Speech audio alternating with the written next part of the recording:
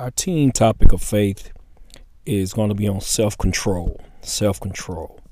Oftentimes you hear this particular term utilized in sports and also in the secular area and many other areas. Self-control is a part of our lives. It's a part of who we are.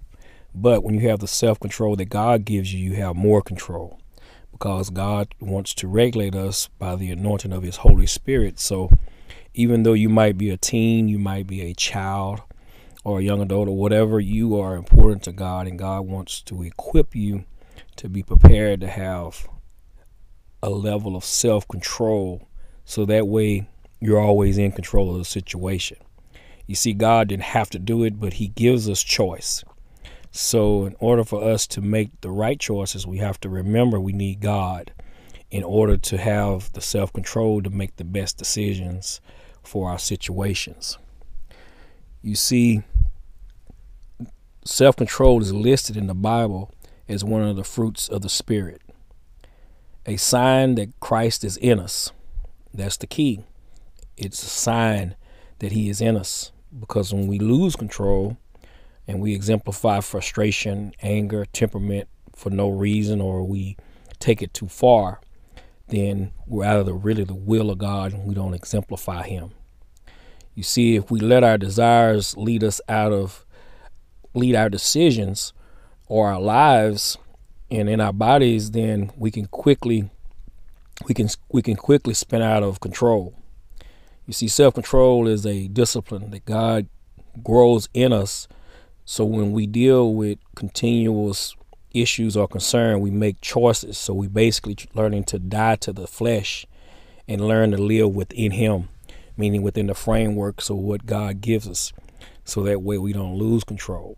Now that doesn't mean we're not going to be always under control, but it's something that we have to work at. That means that by God giving us this as a fruit, if we are saved, then when we face an issue that brings up temperament, anger, whatever that emotion that we appear to be losing control, then we must go down to the Lord in prayer. We don't have to necessarily get on our knees. We can, wherever we are, we can just need to stop and seek God and say, Lord, come into this situation and help me make the right choice.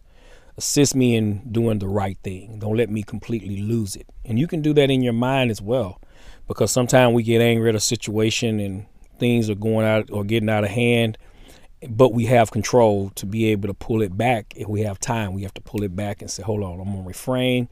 Let me regroup. Let me take a moment and pray. Let me take a moment to compose and seek God in this matter so that way I can make the right choice. You see, Proverbs 25:28, verse 28 says this: a person who does not control his temper is like a city whose wall is broken down. You see, Satan sometimes sends different things to us. And then sometimes we allow things to build up to create these temperaments. So that's why we must deal with our issues as we go along. That's why we must address problems as we go along, because sometimes we allow things to fester to the point where the emotions, the temperament is going to rise, and then we lose self-control. Or it could be just immediate, and Satan can send something toward us directly, like someone who knows that you don't like being picked on or whatever. We have to maintain control of ourselves, and in spite of the situation, we have to also ask God, what are the proper words to say? What is the proper response? And if you don't get the response you want, then you have to make a choice to say, hey, you know what? I'm going to deal with this, but I've already prayed, so I'm going to make the best choice on how to deal with this, but I'm going to do it under what? Under control, self-control. So just remember that you're going to deal with frustrations. You're going to deal with anger.